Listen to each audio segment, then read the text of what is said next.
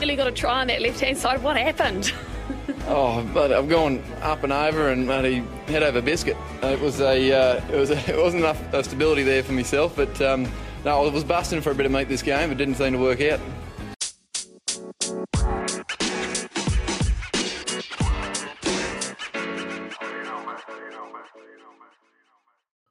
Hello, cheers, and welcome once again to the Scrum of the Earth podcast, the weekly show that brings you news, reviews, great interviews, and so much more all about the world of rugby. As always, I am your host. My name is David Lawrence. I'm an American rugby fan who follows the game wherever I can find it all over the globe. If you would like to get in touch, well, you know what? I would absolutely love to hear from you. I'm easy to find on all your socials. You can always just drop me an email at the scrumoftheearth@gmail.com as well. So there was a surprisingly full slate of rugby this week, so why don't we get this thing started? So, as always, we start with our current updates. That's just a little insight into what's happening in my own life. And of course, my son just started second grade after a long and lazy summer. He's already enjoying himself, so that's great. He doesn't want to get up on time, but I can hardly blame him. I mean, that's a struggle I have literally had every single day of my life. So just today, he got issued his Chromebook, a development he is extremely happy about. So I was just talking to my partner about this. We were saying how funny it is that, when we were little, all you ever heard was, "Don't watch TV! Stop looking at those screens! That's going to rot your brain! That game will give you a seizure! Everything about screens is incredibly toxic. No exceptions." And yet now they're like, "What? You're in second grade? Oh, here, stare at this screen." I know. It's not exactly apples to apples, but it just still strikes me as odd. I'm well aware that it's me that needs to adjust my expectations, not the schools. But I just still, I don't know. It comes across to me as surreal, I guess. Ironically, I watched a ton of TV as a kid, and I played video games to the extent through my whole life that I literally have called in sick to work 2 days in a row just to continue an RPG that I was working on that I was really into. So despite that, I still find myself echoing all the paranoid warnings of my childhood. So if nothing else, I guess I have definitely found a work on for myself this year. It's too good! It's too good! People have to know! Well, Isa, I guess I'd say it's borderline silly news this week. So there's been some fuss about the squad that the Springboks recently named against New Zealand. Predictably, the backlash has been, I guess the way to put it is vocal. So quoting here, quote, "Former Scotland head coach Matt Williams has called for World Rugby to intervene in how teams can use their benches with specific regard to the number of forwards and backs named. The complaint comes after the Springboks fielded a bench against the All Blacks almost entirely consisting of forwards with a 7-1 split, with Cobus Reinach as the only backline player. The original plan was for the world champions to have a 6-2 split on their bench, but a late withdrawal from Willie LaRue saw the South Africans risk it with a very rare 7-1 split. The risk in using such a forward-dominated bench lies in potential catastrophe if there is more than one injury within the starting backline. This was not the case against New Zealand, as the team maximized the reward of the tactic by having the ability to almost completely change their forward pack in the second period. As of now, there is no restriction regarding how teams must split forwards and backs on their benches, with the Boks' triumph at the 2019 Rugby World Cup being powered by the 6-2 split, which was less common at that stage. Now, more teams, such as France, Scotland, Australia, and even New Zealand, have deployed the tactic this year. However, Williams feels World Rugby needs to step in to provide restrictions to prevent teams from doing this. Quote, "The South Africans are just abusing the bench at the moment," Williams told OTB Monday Night Rugby podcast. "The bench came in all for safety reasons. People don't come on for positions they weren't trained for, so we weren't putting back rowers in the front row. Everything was done for a reason." They had 7 forwards against New Zealand. 7 forwards. Really? Seriously? And World Rugby just has got to act on this. The way you fix it is you say you must have 3 recognized backs on your bench, and that stops it, unquote. So I certainly, I think I even mentioned here, I noticed it was a little odd at the time, but I did not expect the whole, "this isn't the spirit of the game" type backlash stuff. I mean, I have to admit, as a Patriots fan, I feel compelled to say, if they don't like it, they can make a rule against it. Until then, my friends, it's play on. So moving on to our thoughts of the week, and my thoughts this week are all, of course, on the upcoming Men's World Cup. I found an interesting sort of breakdown of what we can expect from our top nations. By the way, Craig Manson from the Scottish Rugby Podcast and I did a lovely preview pod just last week. I highly recommend you check it out. It was so much fun. He's always great. So anyway, quoting here from The Independent, quote, Ireland, France, South Africa, and New Zealand shape as the tournament favorites, but how far down our rankings are England and Wales after a difficult 2023 so far? The Rugby World Cup is almost upon us, with the 20 competing teams descending on France ahead of the start of the tournament. On the final weekend of a busy month of warm-up action, France and South Africa showcased their credentials as contenders with thrashings of Australia and New Zealand, respectively, but England sunk further into the mire with a first-ever defeat to Fiji. It was so good. A lopsided draw sees the world's top 5 nations in the men's rankings are all in one half of the draw, opening up a route to the semifinals for 2 sides from Pool C and Pool D. And with a number of nations outside of the traditional rugby powers developing quickly, it could yet be the most unpredictable and exciting tournament yet. I mean, it's got to be right. So here, The Independent assesses how every nation, well, they do 15, stacks up ahead of the Rugby World Cup Tier 1, the true contenders number 1, France. There's reasonably little to choose between the top 4 sides in the world, but France, as hosts, just about get the nod as favorites. The Stade de France was positively bouncing for the warm-up win against Australia, and that sort of atmosphere could carry Fabien Galtier's side through the tournament. Romain Ntamac's injury is obviously a blow, but there's no drop-off in the talent with Mathieu Jalibert installed as the starting fly half, and there are few holes in this fabulous French side's game. Number 2, South Africa. The defending champions look to be in ominous form.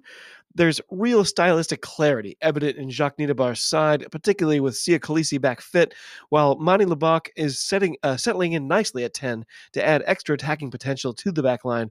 Fatigue could be yet an issue. The Springboks players have been juggling Northern Hemisphere club schedules with a Northern Hemisphere international involvement for the last couple of years, but Nienaber has plenty of depth in his 33. Yeah, no kidding. Oh my God. So, number 3, Ireland.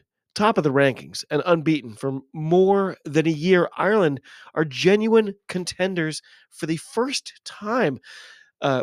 Consistency-wide, their structured attack and defense are probably the best in the world, though Johnny Sexton will have to get back up to speed after his ban.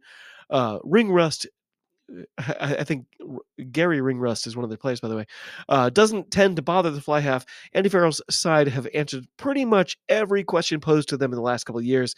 Can they become the first Ireland men's side to reach the World Cup Final Four? Well, if you listen to me talking to Bernard Jackman like a year ago, you'll know the answer is definitely. So, number 4, New Zealand. The All Blacks have progressed significantly in the last 12 months, but the Twickenham defeat to South Africa showed some old flaws up front with a couple of key personnel missing. The air of invincibility that New Zealand used to carry is gone, though a multifarious backline has plenty in the toolbox, and the tight 5 is vastly improved under Jason Ryan's tutelage. So Tier 2 they list, they call it the best of the rest, and by the way, even though the name of the tier is called the best of the rest, there's one team in it. It's Scotland at number 5. A slightly sluggish showing against Georgia, but Scotland remain in good fettle. In the other half of the draw, they'd be close to semi-final bankers, but escaping Pool B will be tough for Gregor Townsend's team. Can they put together a complete performance together against either Ireland or South Africa? Oh man, I can't wait. So Tier 3, more questions than answers, they call it. Number 6, Argentina. Argentina are chugging along under the radar, which will probably suit Michael Cheika just fine. A frankly brutish group of back 5 forwards and pace to burn out wide. Though the Pumas' scrum is more wobbly than usual, Santiago Carreras may be key. The frisky fly half is still a work in progress, but needs to find consistency. Number 7, Australia. Wow. 5 defeats from 5 to start Eddie Jones' second stint in charge, but there were signs of promise against New Zealand and France. A developing power game built around Angus Bell, Taniela Tupou, Will Skelton, and Semu Karevi, among others. could take the Wallabies deep, though inexperience at fly half and elsewhere is a major concern. Number 8, Fiji. Rugby's great entertainers enter this tournament better prepared than ever before. The Fijian Ndrua contingent gives Simon Rawalui's side a backbone and cohesion. And the development of a couple of props has shored up the scrum. Caleb Muntz produced a composed showing with the boot in the Twickenham win. If he can facilitate the unleashing of Fiji's strike runners, then a deep tournament run is a possibility. Number 9, England. A disastrous month of warm-up action for Steve Borthwick as issues with injury and discipline add to a general air of malaise around English rugby. Imagine the English rugby having the malaise. It is a long while since the 2019 runners-up played to potential, but there is surely too much talent and experience within Borthwick's squad to make a pool stage exit. I mean, this is just what me and Craig talked about. You got to listen. So that said, a subsequent meeting with one of the world's top 5 nations is surely the limit of their ambitions. And number 10, Wales. Signs of life for Wales with a couple of bright young things coming through to complement the remaining familiar faces. But Warren Gatland may still be fearful about the composition of a squad short on top-class talent. Gatland has backed youth in key areas in the hope of a 2011 style blossoming. The opening pool fixture against Fiji is really crucial. I mean, I feel like I should just say that phrase. The opening match against Fiji is crucial. Like 7 more times, then we can just probably end the podcast because that's pretty much all you need to know. So tier 4, they're calling, could cause a shock. Number 11, Samoa. Perhaps no side has been more improved by the changes to World Rugby's eligibility rules than Samoa, with Stephen Luatua and Limo Sapawanga among others, adding class and calm. The Pacific Islanders are well coached by Silala Mapasua and have quietly assembled one of the more complete squads in the tournament. If they can gel fully and avoid injuries to a few key individuals, don't rule out Samoa earning a last 8 piece. Number 12, Italy. This Italian team is undoubtedly headed in the right direction, but this tournament may come too soon for a statement of performance for the Azzurri, with both France and New Zealand in their pool. The bulk of the squad will be in their prime in 4 years' time, when Italy will hope to have more Six Nations success behind them. Number 13, Georgia. A side traditionally built around a power-packed group of forwards has more to it than past iterations, definitely. David Niashvili is a mustachioed menace, they say, from fullback, while other 26 or younger players ensure plenty of creativity in the halves. The win in Cardiff and besting of Italy last year have raised Georgian hopes of progressing out of their World Cup pool for the first time, but you fear that Australia, Fiji, and Wales all have just a little bit too much for Los Lelos when at full strength. Number 14, Japan, a peer team in transition. That's a nice way to put it.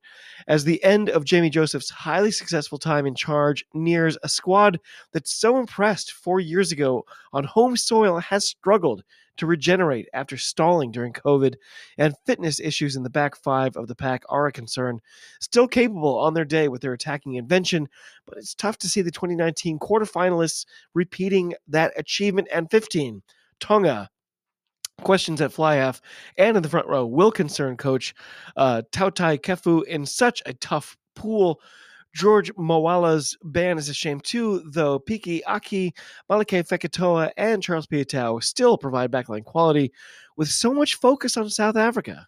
Scotland and Ireland's battles with one another, Tonga could catch one of the trio off guard, but the extended time between fixtures means they are unlikely to have heavily rotated opposition to get after, unquote. So I know. All of these various previews and like look aheads, all this stuff, it gets a bit tiresome because it's been piling on for like 2 weeks now. But if I'm honest, you know what? I can't get enough. As Barney famously said on The Simpsons, just hook it to my veins.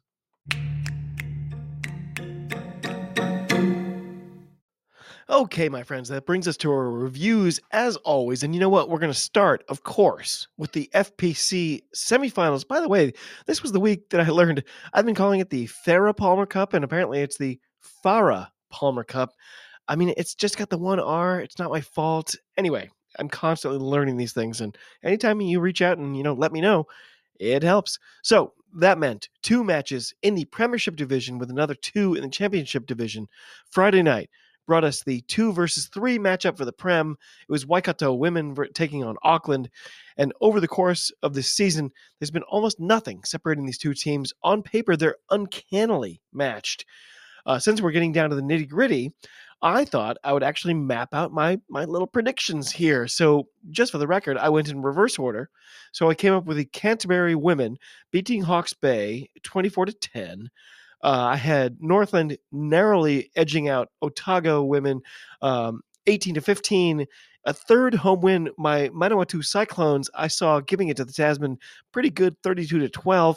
At that point, I realized that would mean no upsets if Friday night's game wasn't one. So come on, no playoff weekend is ever complete without at least one upset, right? So I penciled in 21-24 for this one, and we were off and running. So clearly intent on making me look stupid.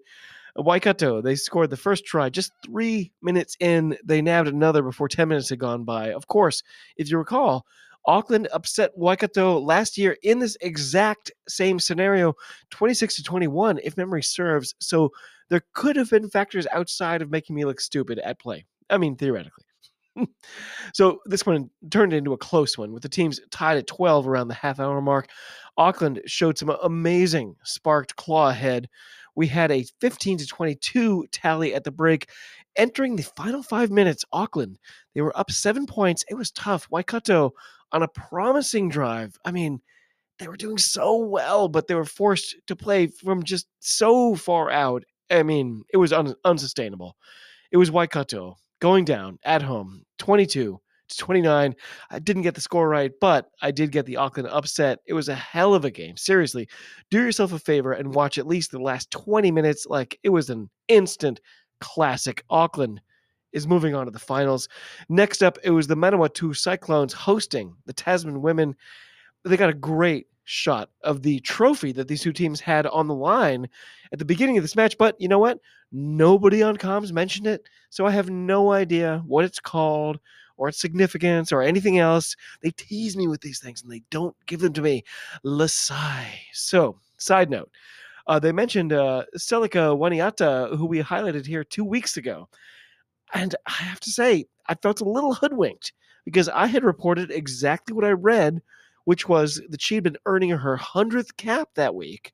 But this week they said, well, that was her 100th first-class cap, but tonight is her 100th cap in the FPC.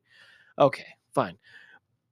By the way, also surprising was them referring to her as Twinkle Toes, but I guess we're going with it.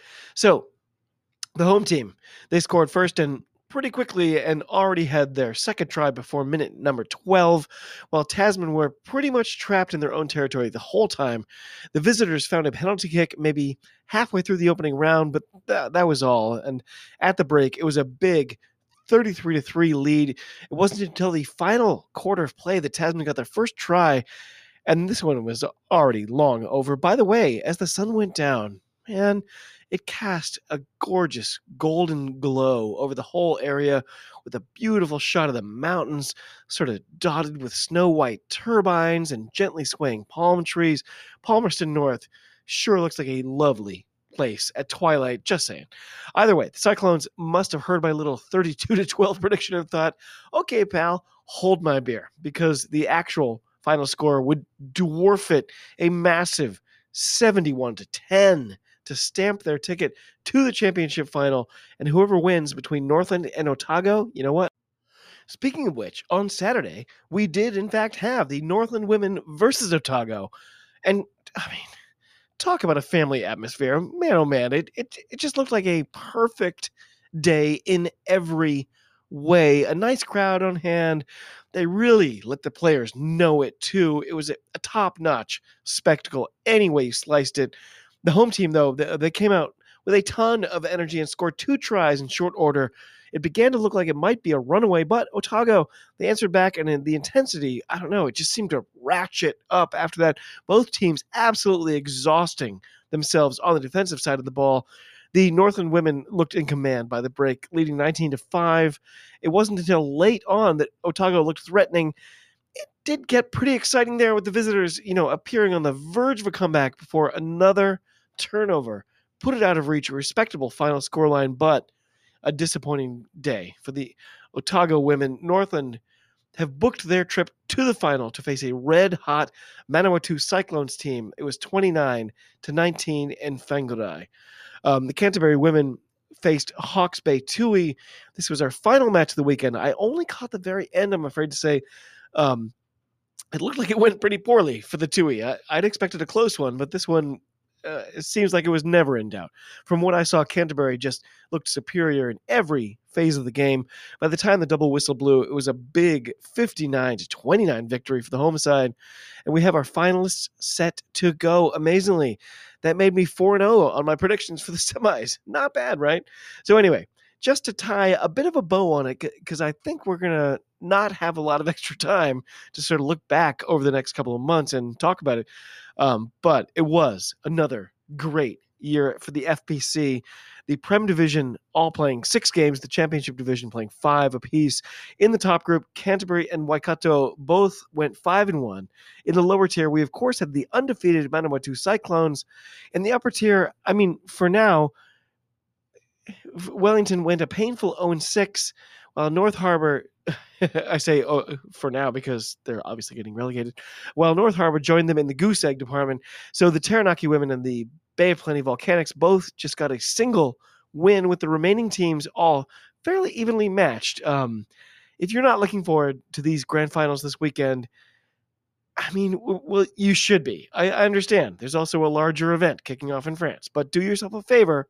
Find the time to watch, or if not, at least check out the brilliant highlight videos they put together every single week on their official website. It's so good. It's such a great competition. I'm going to miss it after this weekend. That's for sure. Okay, that brings us over to the National Provincial Championship. And for our Storm Week fixture, we had Manawatu traveling to Auckland to try to get their second win in like 22 months. But it was not going to be easy. With short rest on both sides of this fixture, Mike Rogers completely flipped the roster to try and sort of obviously keep his charges as fresh as possible, which meant, in this case, Andrew Quatrin got his first start along with John Poland, while Terrell Paita, ironically on loan from Auckland, also joined the ranks of the Turbojacks. Of course, the hosts were looking to propel themselves into the comp's top 3, while the one-win visitors hadn't won a game against Auckland in, wait for it, 42 years. Oh, anyway, as predicted here just recently, Manawatu, they have begun to turn a corner, and even with a bit of a ragtag band on hand today, they really kept in this one, down just 5 as we entered the final 10 minutes. And then, oh, my friends, what an ending. Julian Gurka, he smashed one down just before the sound of the hooter, right between the posts, and Armstrong, who had been golden off the tee all night, casually slotted the extras to give the visiting Turbos a 31-33 victory, their first over Auckland since 1981, and their first win at Eden Park since 1980. A mind-boggling result. That's 2 in a row, and Manawatu look to have righted the ship at long last. What a story. What a team. So, Northland versus Hawke's Bay was our early Friday fixture, and as the Magpies scrum crumbled before the Northland pack, I was all ready to make a little snarky comment along the lines of, well, that's what happens when you leave Joel Hintz out of the lineup. And then I realized Joel Hintz was definitely in the starting lineup. Yeah. Anyway, Hawke's Bay almost have a habit now of falling behind early, then stealing it at the death, and today they would be good for the first part of that proposition, finding themselves behind 24-14 at the break. They showed a stat on screen. Hawke's Bay had won just one of their previous road games when trailing by 10 points or more at halftime. It almost felt like the Taniwha knew it. Sure enough, no miracle comeback this time. The home team looking incredibly good, despite a very meh record on the year. They would come away victors, 44-21 by the end. The Magpie magic is at an end just for this week. So Canterbury versus Taranaki was up next. Canterbury had apparently decided to take their first home game away from Christchurch. I mean, it sounded like ever in their history, and instead decided to play at the Rangiora Showgrounds, where they said, quote, community groups, sports clubs, agricultural businesses, and families, unquote, have used the facility for decades. And yeah, it was not your typical rugby venue. First impressions made me think that the entire place was standing room only. To be fair, I did discover that there's at least one set of stands there, but either way, definitely not what you'd expect. So, I mean, I have to say, I really appreciate that. And by the way, if you Google the actual name of the venue, the first pics you will see are from classic car shows. So definitely a fixture off the beaten path. I wondered for whom, if anyone, this would prove an advantage. So it took all of 2 minutes for Jason Poitras to slot the first points of the evening. Soon after, they showed a great stat that the Bulls this year had 44 scrums and had won 43 of them. Wow. Around the quarter hour mark, some handbags got close to becoming a bit more than that, with Joe Moody definitely looking like he actually threw a punch. And as the sides came together to, aggressively practice smiling, Jesse the Pest, he looked like a kid on Christmas. He was like, "Oh, are we throwing down? This is my jam."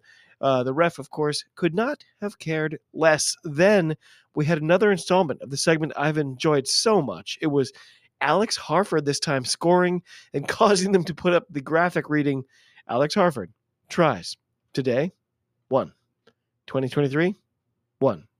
Career, 1. That never ceases, to tickle me. Maybe I'm just an idiot. In fact, yeah. Anywho, it was 17-11 at the break. Canterbury looking increasingly confident. Billy Ketchup came in as the lead grew 22-11 just after 50 minutes, and it looked grim for the visitors. They clawed their way back and only lost by a single point. It was so close. It was 29-28 by the end of this one. Such a good match.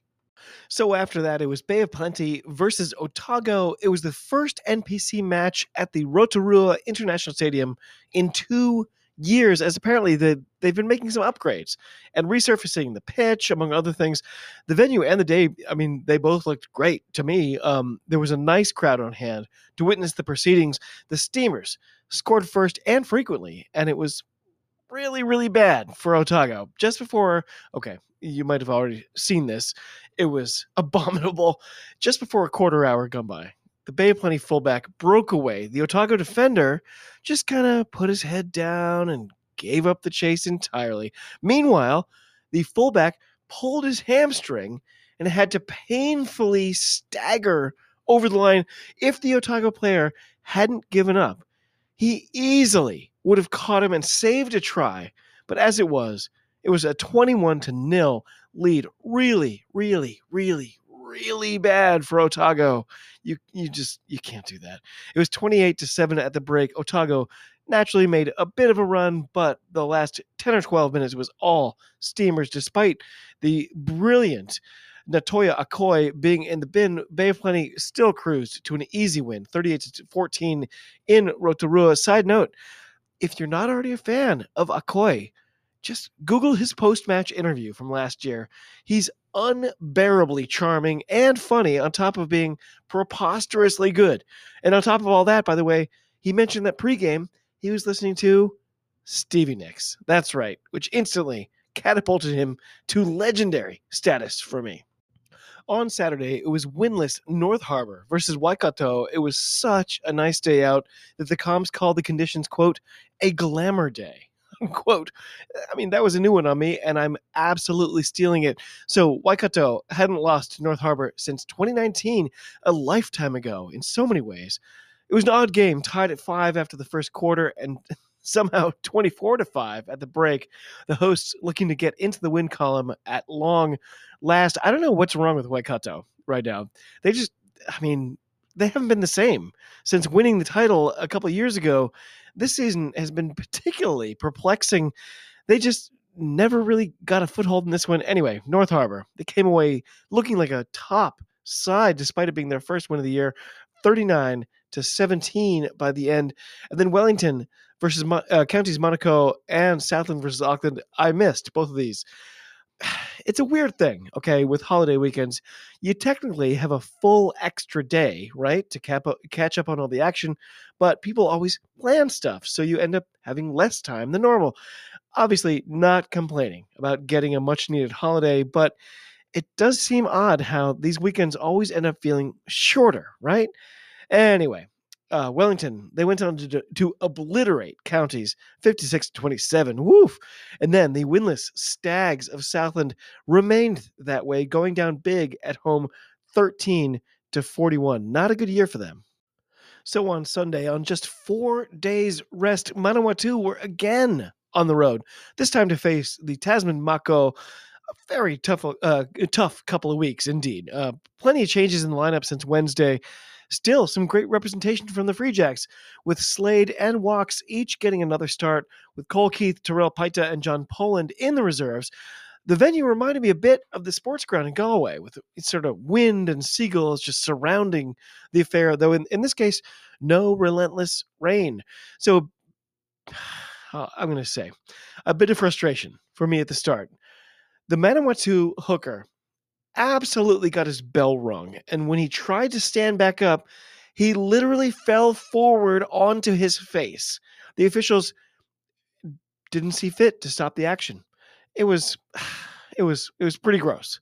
Come on, New Zealand, you need to do better in this department. The world is really starting to take notice. It's not good. It was an embarrassment right then. They did eventually take him off when play stopped just sort of naturally on its own, but he'd already made at least one more heavy tackle.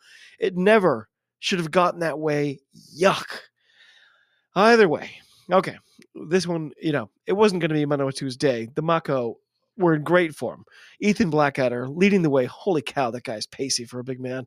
And by the time we reached the break, it was already 34-5, ominously. They put up the graphic saying, Tasman's biggest ever NPC home win was against Manawatu, 64-3 in 2019, unquote. I mean, it didn't feel that bad yet, right? Right? So it was just prior to 70 minutes that the Turbo Jacks got their second try. They found a bit more as well, but by the end, I mean, it wasn't a record, but it was a thorough smackdown. 9 tries to 3, 58-19. By the way, the NPC will continue on as if the World Cup doesn't even exist. So lots more drama to come in this competition over the next multiple weeks. Okay, as usual, we'll sort of finish off with the top 14. This time it was Oyonnax starting the weekend against Toulouse. This one, it was a fun one. The Coms seeming to be quietly rooting for the home side. I mean, as well was I, to be fair. But they ended up, Oyonnax, they squandered several opportunities that could have led to points.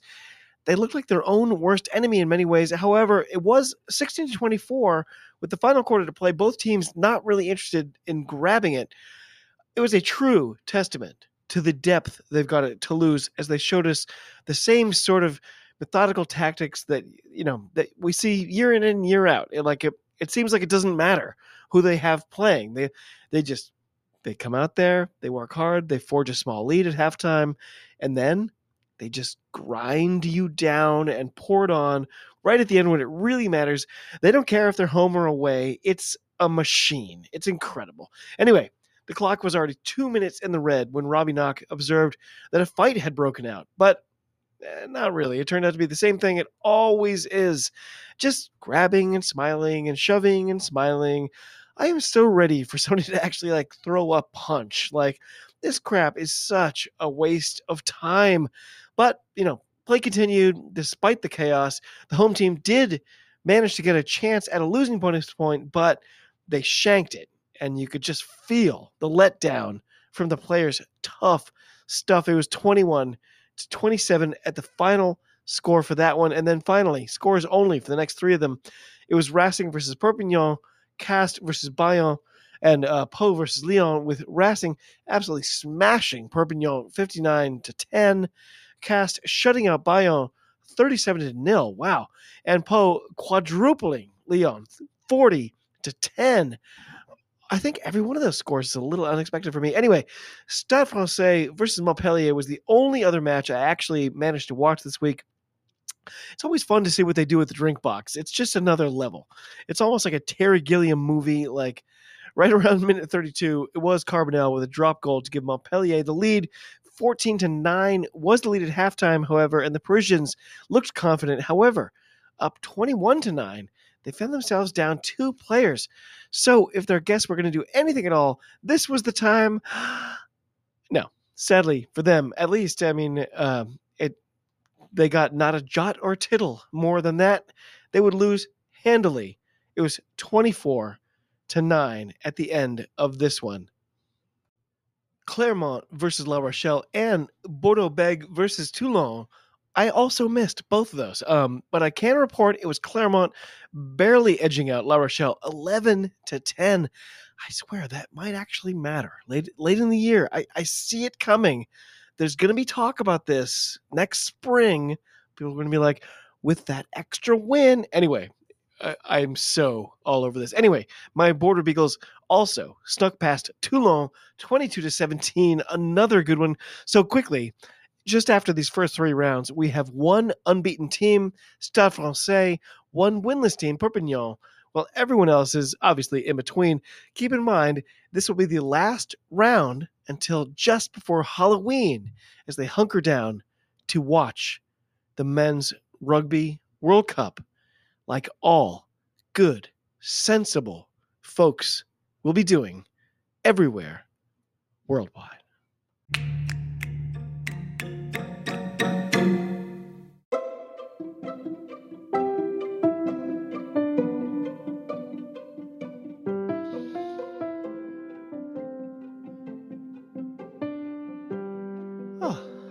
Well, by that music, you will all know it is time for this week's Diamond in the Ruck Award. This week, the award goes to Julian Gurka. Mr. Gurka, you got, for you, a rare start for the Turbos. You absolutely made the most of it, struggling and playing from behind almost the entirety of the match. Your hard-nosed, gritty defense and deceptively slippery footwork set the stage for you to be the hero of the night. Your try at the death during the Storm Week fixture made the difference and brought your team their second consecutive win after almost 2 years of losing and put to bed the ghosts of the long drought at Eden Park. Your try to win it brought the TurboJacks their biggest win of the year and 100% made my week as a fan. Julian Gurka, congratulations to you, for you are this week's Diamond in the Ruck Award winner. Well done, sir.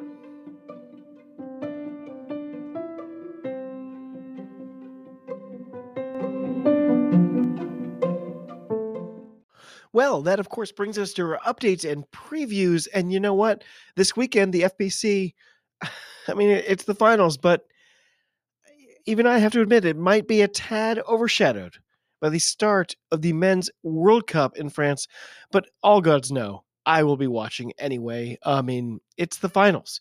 Canterbury will be hosting Auckland for the Premiership Grand Final on Friday, while the championship will be determined between the Manawatu Cyclones and Northland Women on Saturday.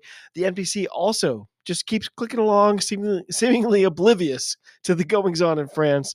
And on Friday, that means Waikato versus Wellington, while Saturday brings us Counties versus Southland, Hawke's Bay versus Bay of Plenty, Auckland versus Canterbury, Taranaki versus Tasman, and Manawatu versus North Harbour, while Sunday features Otago versus Northland. Meanwhile, over in France, and you might have heard about this, we've waited 4 long years, but it's finally arrived. The Men's Rugby World Cup 2023 officially kicks off on Friday night with a mouth-watering matchup. The host nation welcoming the New Zealand All Blacks to Saint-Denis. If I was to sit down right now and try to be more excited, you know what? I would fail. I couldn't do it. Where I am, we're going to have 4 games in a row on Saturday morning, starting at 7 a.m. Italy taking on Namibia, Ireland versus Romania, Australia versus Georgia, and England versus Argentina.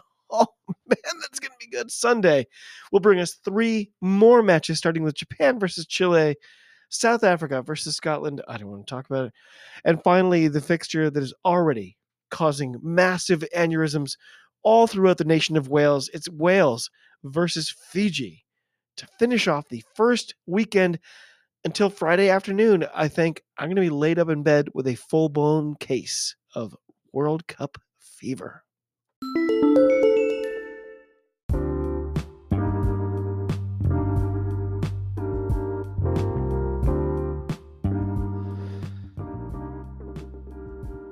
Well, my friends, that does it for another week. I cannot wait for Friday when the World Cup kicks off with an absolute belter at the Stade de France. Last time we had a World Cup, I was super keyed up, only to discover, and I don't know why I didn't see this coming, but yeah, some of these pool stage matches will be a little underwhelming and forgettable.